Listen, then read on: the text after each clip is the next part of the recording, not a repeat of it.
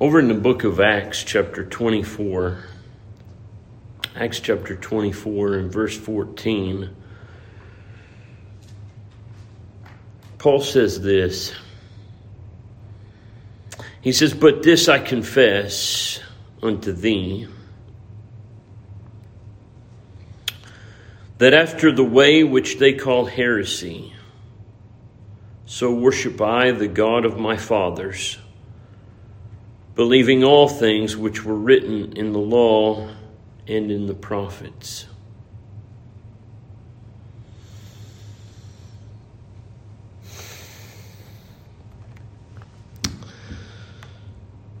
Verse 15 says, "And have hope toward God, which they themselves also allow, that there shall be a resurrection of the dead, both of the just and unjust."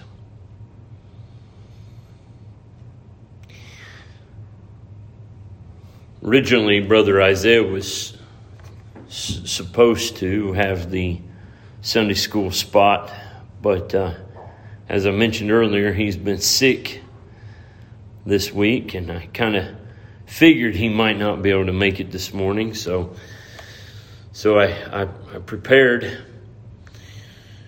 just in case, and I'd already started a series back a few weeks ago on what we believe, just kind of going through some old confessions of faith, using as my outline different Baptist confessions of faith, kind of going through those old confessions, just thinking about what we believe as Baptists. I took a couple sermons back a few weeks ago, and we talked about what we believe about the Bible. Of course, I could have gone many more sermons on that, but didn't, and I could probably go a lot more on what I'm about to hit on now. But as I said before, just as a refresher, I'm using multiple confessions of faith, but primarily I'm looking at the old historical Second London Baptist Confession of Faith, or the Philadelphia Confession of Faith. They both say essentially the same thing. And also the old Confession of Faith that I used as I was growing up at King's Edition Baptist Church, and then when I went to Mansfield at Sovereign Grace Baptist, it was the same confession. I'm not sure if it has an official name or not, but I'll read some of those as we go along. But it's good. It's good to go back and consider some of those things and think about what we believe, and then also to look at not only the what we believe, but then look at why we believe it, and that is to examine it in the Scriptures, because that's what matters, to know what you believe and then why you believe it. Today, I want to consider what we believe about God. What we believe about God. It is the second point, the second chapter, the second article in both of the confessions that I'm primarily using. Chapter 2 of the Second London Baptist Confession of Faith, the Philadelphia Confession. Which, by the way, those confessions, though we don't agree 100% with everything written in them, they are almost like a small systematic study of Bible doctrine. They're so in depth with some of the things that we believe, and so thorough. The reason for it. They were written in the 1600s. Those Baptists were very thorough, and those were the days of some pretty bad persecutions. And I'll give you a summary. You can go back and read the full history, but essentially, the particular Baptists of those days were accused of being heretics, and they were accused of being unorthodox. And some of the accusations were false accusations. Well, the Protestants had gotten together and they made their confession of faith, the Westminster Confession of Faith, and some others. And they had accused the Baptists of being terrible. In fact, the Baptists were accused of being the Anabaptists of the Munster Rebellion, some of those. And so the Baptists, Benjamin Keach and some others, they got together and they looked at the Westminster Confession and they said, you know what, there's a lot of points on this Westminster Confession that we agree with. So they took that confession of faith and they laid it out, and the points that they agreed with, they took, and the points that they disagreed with, they said, all right, here's what we believe. And then they presented it to the world as a Baptist Confession of Faith, the Second London Baptist Confession of Faith, to show that Baptists aren't crazed lunatics like they were being told.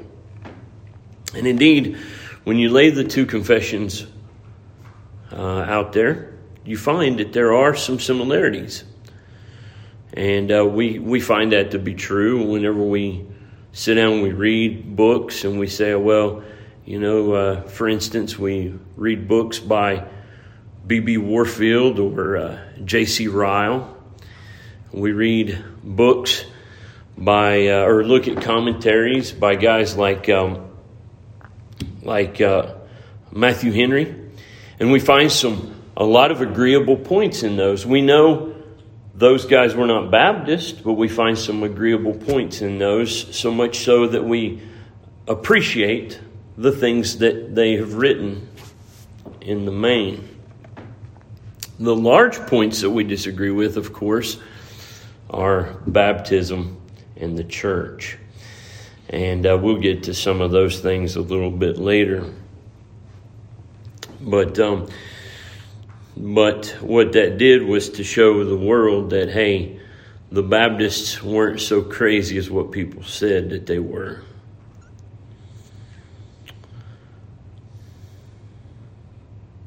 Chapter 2 of the Second London Baptist Confession of Faith and the Philadelphia Confession state the following: of God and the Holy Trinity, the Lord our God is but one only living and true God, whose substance is in and of himself, infinite in being and perfection, whose essence cannot be comprehended by any but himself, a most pure spirit, invisible, without body, parts, or passions, who only hath immortality, dwelling in the light which no man can approach unto, who is immutable, immense, eternal, incomprehensible, almighty, every way infinite, most holy, most wise, most free, most absolute, working all things according to the counsel of his own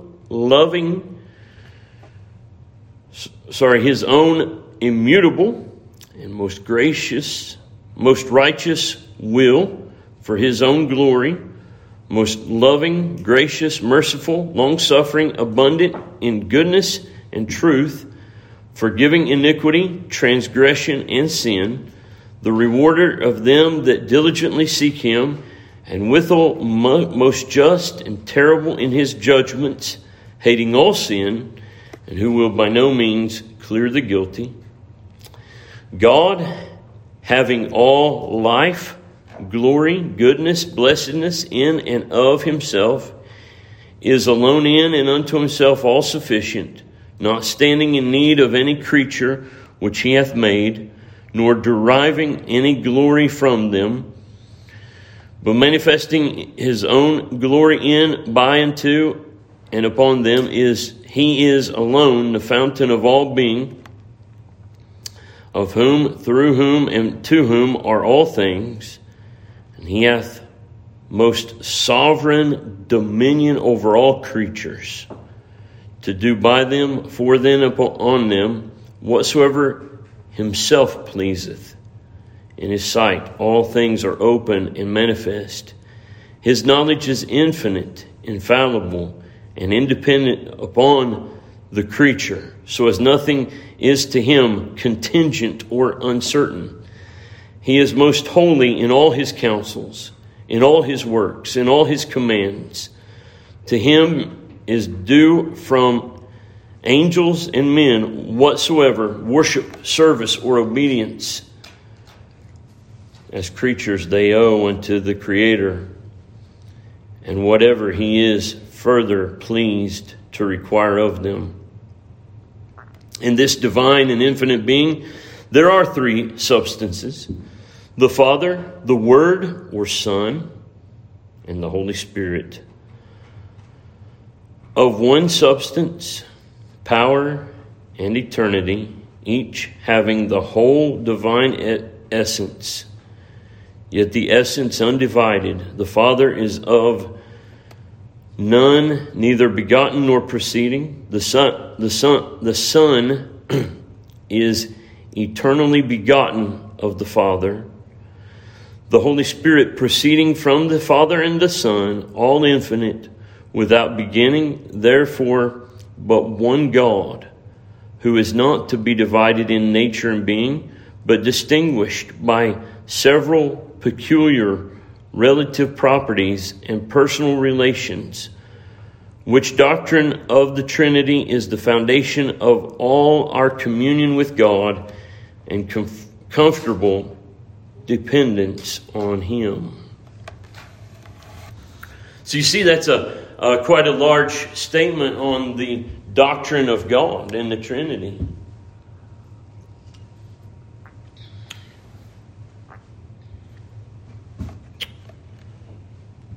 There are, in this world, believe it or not, churches that would disagree with that. There are what we call Unitarian churches.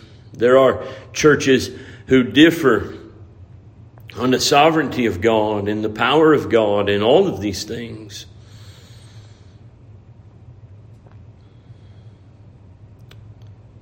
And so the writers of the confession wanted to be sure that people knew what the Baptists believed.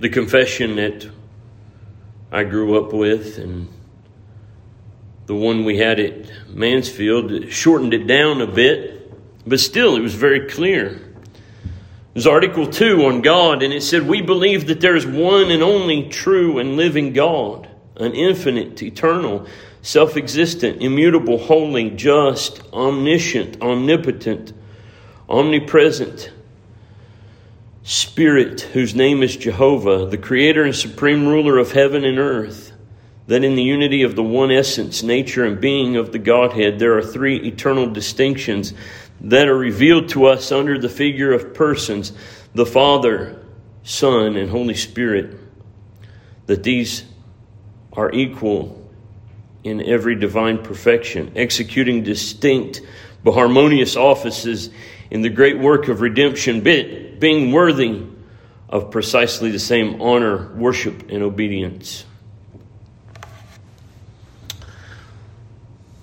So you see, they're very, very similar in what they say, but one goes much more in depth than the other.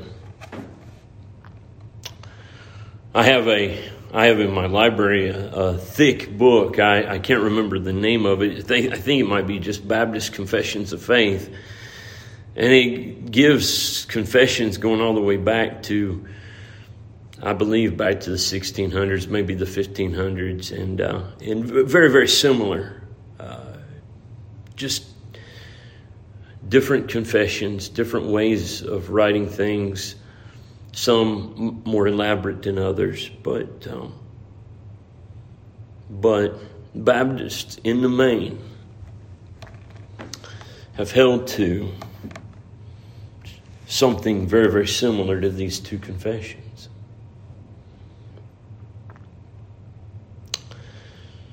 What I like about these two is that within them, and I didn't read all the verses, but within them they have the Bible references. These aren't guys just giving a word salad about God. They give Bible references.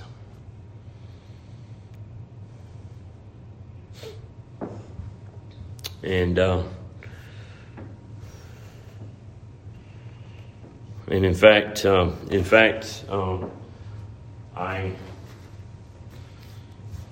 used to have a booklet form of the King's Edition confession. I don't have it anymore. I've lost it somehow. But there've been prints, booklets printed of the Philadelphia Confession and the Second London Confession. This is an example of the Second London Confession that I have. I think I paid like $5 for it or something like that. It's the Baptist Confession of Faith and the Baptist Catechism. Benjamin Keach is kind of attributed to working on. They're good for study. Again, not that we agree with everything that's written in them, but they are good for study and part of our history. Part of our history. It is important to know the Word of God, and that's why Article 1 that we looked at, or Chapter 1, is the first in both of those confessions. I have a PDF for the one that we used at King's Edition and at Mansfield. And so I can print that out and give to everybody to look at and consider. Every once in a while, I would have people, missionaries and stuff, write to me and ask if it was copyrighted because they liked it for its conciseness. They said, can we use this in this church plant or whatever? And I would say, well, there's no copyright to it. Go ahead. I don't even know where it came from. But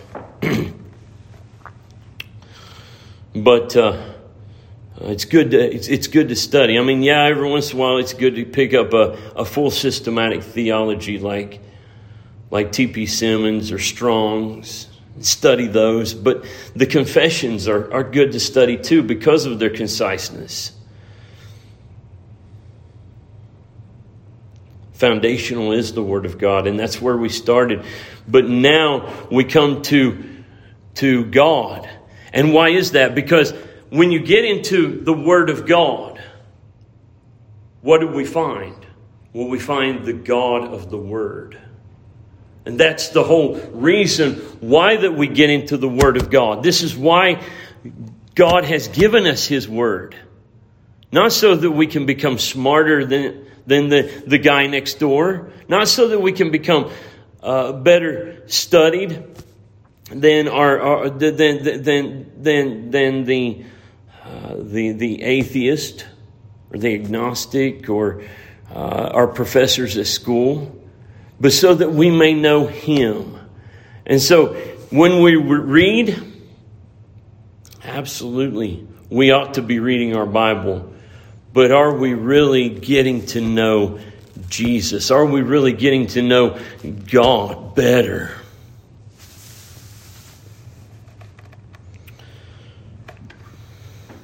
You see, the Jews missed it in Jesus' day. Jesus had to tell them, search the Scriptures, for in them you think you have eternal life, but they speak of me. And of course that's paraphrased, but the point was they missed learning of Him.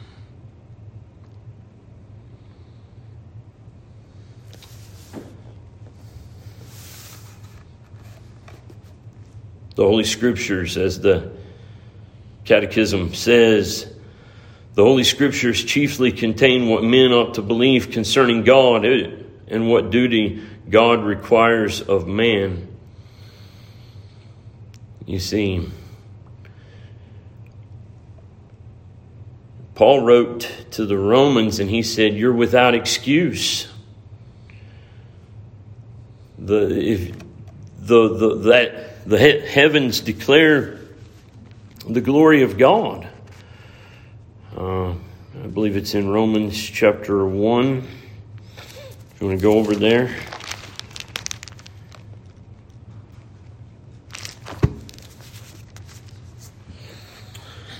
Romans chapter 1 and verse 20.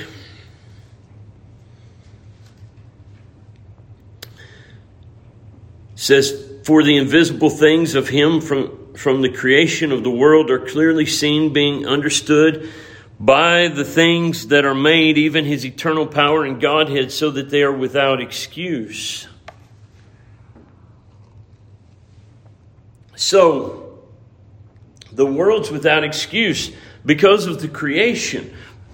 And I thank God for the creation. And in fact, whenever I'm done with our study in the book of Acts, I believe I'm going to go back and do a study on Genesis 1 through 11. I believe that's important. Creation is important, and I thank God for creation. But creation, in and of itself, the examination of the trees and the skies and the heavens and the solar system and the body and all of that, that can only tell us so much.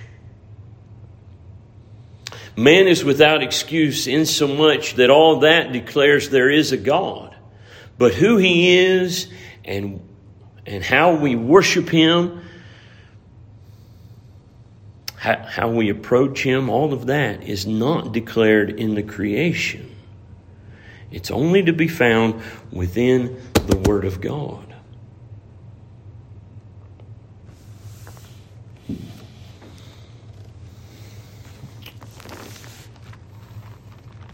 And in the book of Job, chapter 22,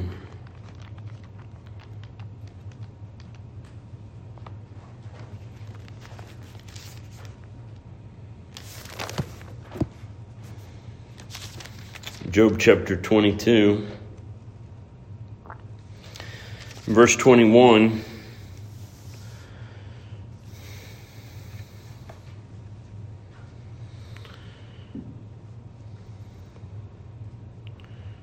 Scripture here says, "Acquaint now thyself with him, and be at peace. Thereby good shall come unto thee." We need in this world to be acquainted with God. We need to get to know God. While acquaintance with God does begin at conversion, it doesn't stop there. It doesn't end there. You think about it for a moment. There are people that you meet, maybe in the street or maybe at a meeting, and you shake their hand and you say, "Oh, it's good to meet you," and you pass by each other and maybe you never see them again. That's not God, beloved. That's not our Savior. That's not our spiritual life. We are to think of God like this. There are people that we meet and then we become great friends with. We get to know them better and our relationship deepens and our love for them grows and it just goes on and on through life. And that's the way it is with God, only to a much larger scale.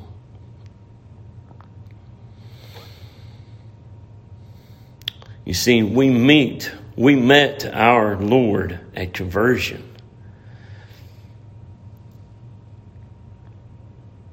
He knew all about us long before we knew him. But now that we've been converted, now that we've been born again, now that we've been regenerated, now that we know Him,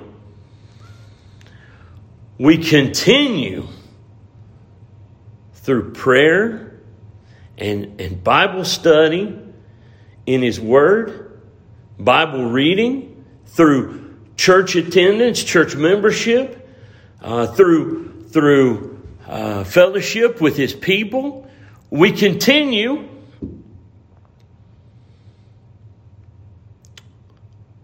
and as long as we're in this life, we should never get to the point that we feel that we have exhausted in the knowledge of God. I heard a preacher the other day.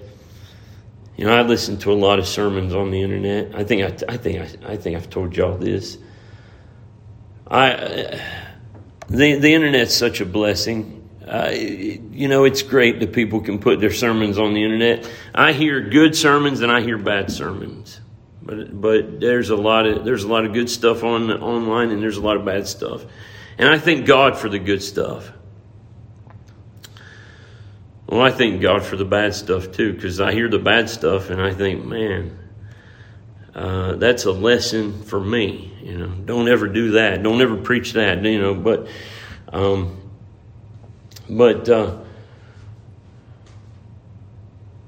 this preacher, he was saying he had 30 years ago he thought that in his feebleness he would just focus in on the Gospels and just learning about Christ and he was talking about how that's been his focus.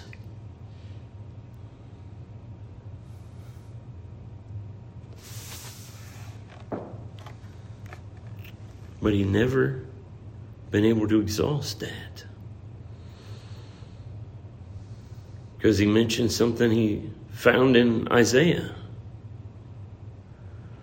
And that's what sometimes people don't realize. Christ just isn't in the Gospels. He's everywhere in His Word. It's not just the red letters, folks.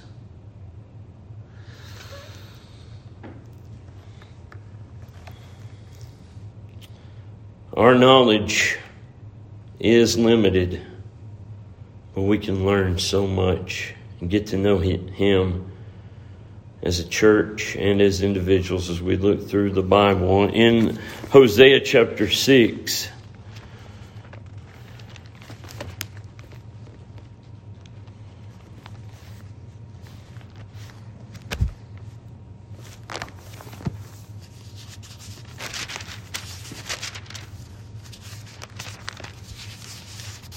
Hosea chapter 6 and verse 8.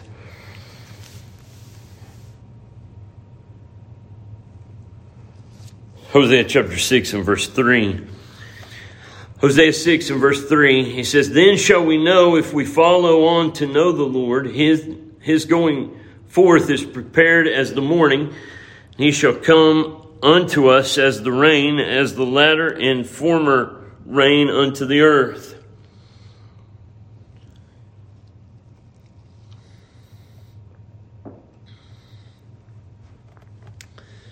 The illustration here is about spiritual knowledge. The latter and the former rain on the earth. In the desert when it's been really, really dry. The rain comes and it doesn't really soak in. It just kind of falls and a lot of times it'll kind of flood because the rain doesn't hit that ground. It's just hard. The ground is hard. But that latter rain, that's what really soaks in. And as we follow on in obedience and the more we we continue on, the better we know Him. There's much confusion in this world, but we can cut through that. By holding true to His Word. God has revealed Himself to us. We don't need visions, or we don't need any kind of extra anything else. We've got His Word. In the book of Daniel,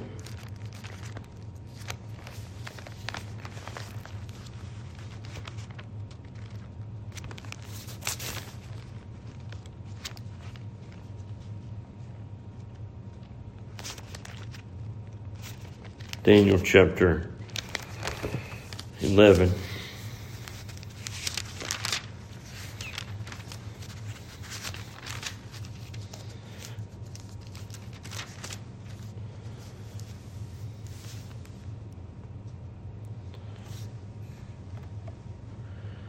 Daniel chapter 11 and verse 32.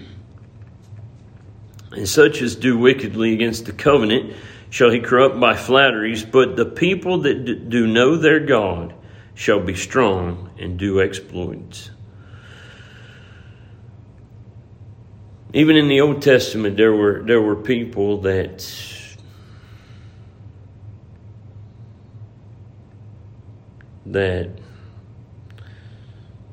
were doing wickedly and corrupting by flatteries, but he said, the people that do know their God shall be strong and do exploits. There is strength in knowing God. There is strength. You know, sometimes it seems overwhelming, some of the things that are going on in this world. But there is much strength in our relationship with our Lord. There is strength in knowing who God is. There is strength in knowing the Word of God and knowing the God of the Word. There's strength in being encouraged by these things. Hey, our God is mighty. Our God is sovereign. Our God is on His throne. Regardless of what's going on in this world, He is the one and true living God. Regardless of what happens in this world. We will take and examine some of the statements and look at some of the words that are in the statements of faith next time, Lord willing. Looking at some of His attributes, looking at some things about the Trinity as we kind of explore just who God is. But I hope in this introduction that this is kind of an encouragement to consider and to think about that as we go through life as God's people, it is good to remind ourselves to the fact that we do serve the true God, the God of Abraham, the God of Isaac, the God of Jacob, the God of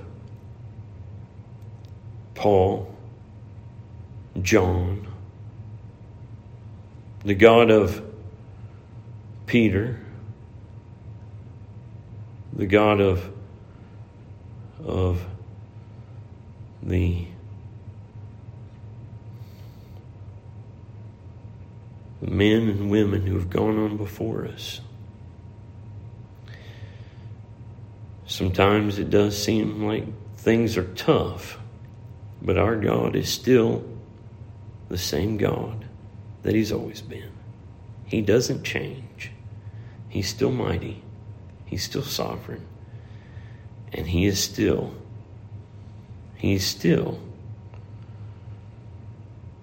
saving people. He's still preserving people. And He's still got His church and His people today. And we thank God for it. So we'll stop there, and Lord willing, we'll look more at this important subject next time.